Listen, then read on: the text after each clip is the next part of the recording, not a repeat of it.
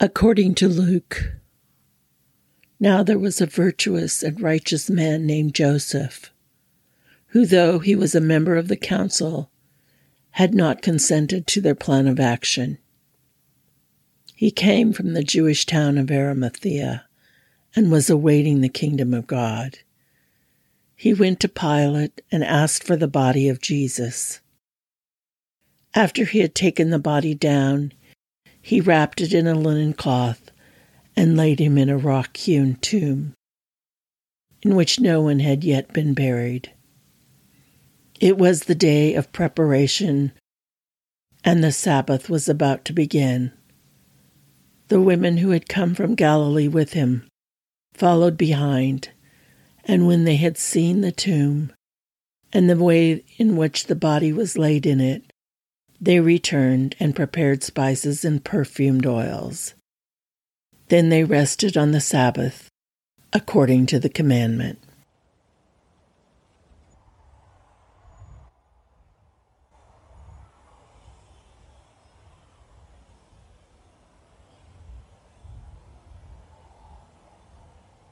Even though I can imagine being with the women after and preparing your body, washing it carefully as the three of us work through our tears, using the softest cloth we can until the water in the basin must be changed because it is so red with your blood.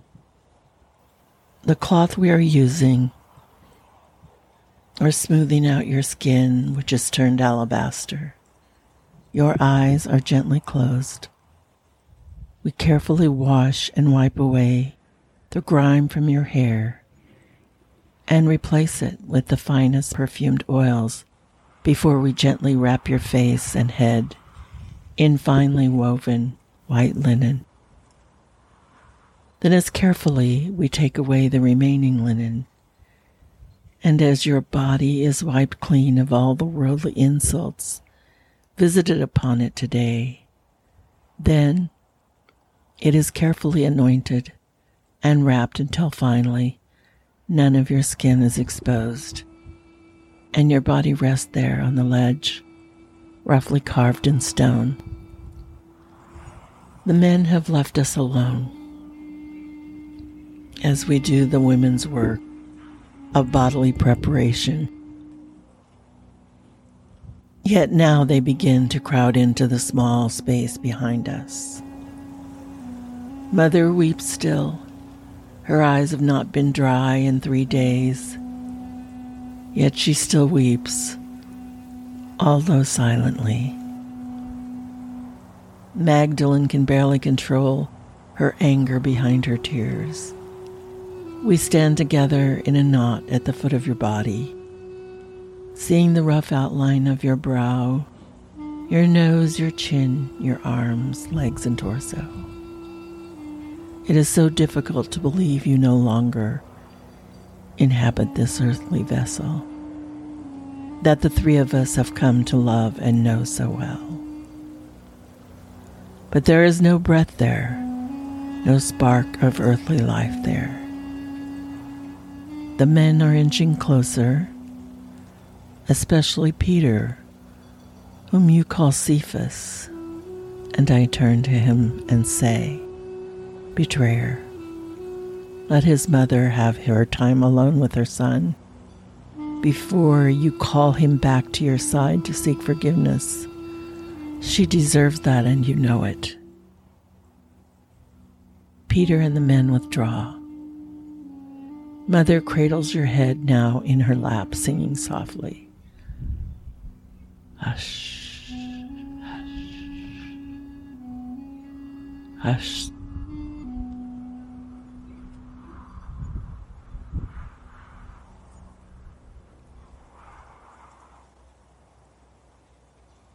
A mother's tune.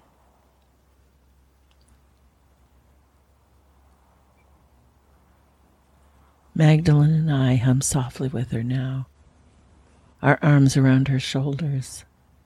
The linen on your face has become so wet with her tears that your features have become slightly visible through the cloth. Your face is quite serene and strong and she smiles gently down on you. My son, my most precious son. My heart will always be your heart, my song, your song, my life, your life. My love for you is eternal from this world through the next. And she leans back against the stone wall and swoons with exhaustion. Let her rest, I say to Magdalene. We can pray here while she does.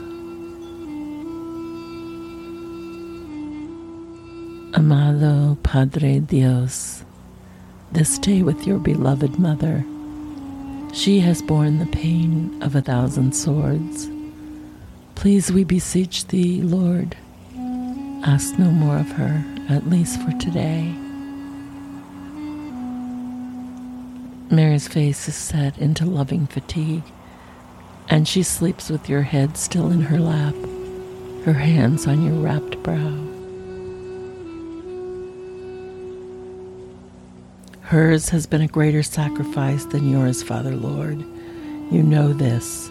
She knew the pain of his birth, suckled him at her breast, relished the fragrance of his baby head, watched him crawl, walk, become a strong boy, saw herself in him sometimes. Give her some relief from this day. For although you are his father, you are also the font of self-giving mercy and love. Amen. Many hours have passed and the chamber has darkened. We can hear voices outside rising and falling. We approach Mother. Mother, let us withdraw and let the men vigil. She looks at us beseechingly, but mutely rises and lets herself be led outside the tomb, where the sun dares to set. We find a willow tree nearby and lay down our cloaks on the ground. There are cattle nearby and sheep, and we hear the comforting animal sounds as they settle in for the night. When Mother lies down, she falls instantly into a dreamless sleep. Magdalene lies nearby her for shared warmth, but I stay awake for the women's vigil. Now I can hear the men's ritual murmuring for the dead, and also hear their shouted, muffled cries, hear them striking at their chests. I notice the birdsong has begun again, as I think I hear a faraway nightingale, though muted. The very final rays of the sun paint the sky a bloody crimson, as is appropriate. A small fire the men were tending burns slowly down, now ignored. We settle in for a night of vigil.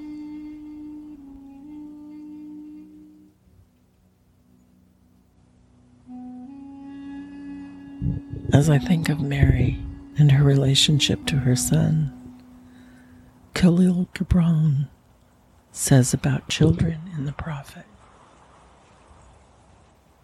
your children are not your children. They are the sons and daughters of life's longing for itself. They come through you, but not from you. And though they are with you, yet they belong not to you. You may give them your love, but not your thoughts, for they have their own thoughts. You may house their bodies, but not their souls, for their souls dwell in the house of tomorrow, which you cannot visit, not even in your dreams. You may strive to be like them, but seek not to make them like you. For life goes not backward, nor tarries with yesterday. You are the bows from which your children, as living arrows, are sent forth. The archer sees the mark upon the path of the infinite, and he bends you with his might, that his arrows may go swift and far. Let your bending in the archer's hand be for gladness. For even as he loves the arrow that flies, so he loves also the bow that is stable. I think of the stable mother that sent forth the arrow of God, and I wonder,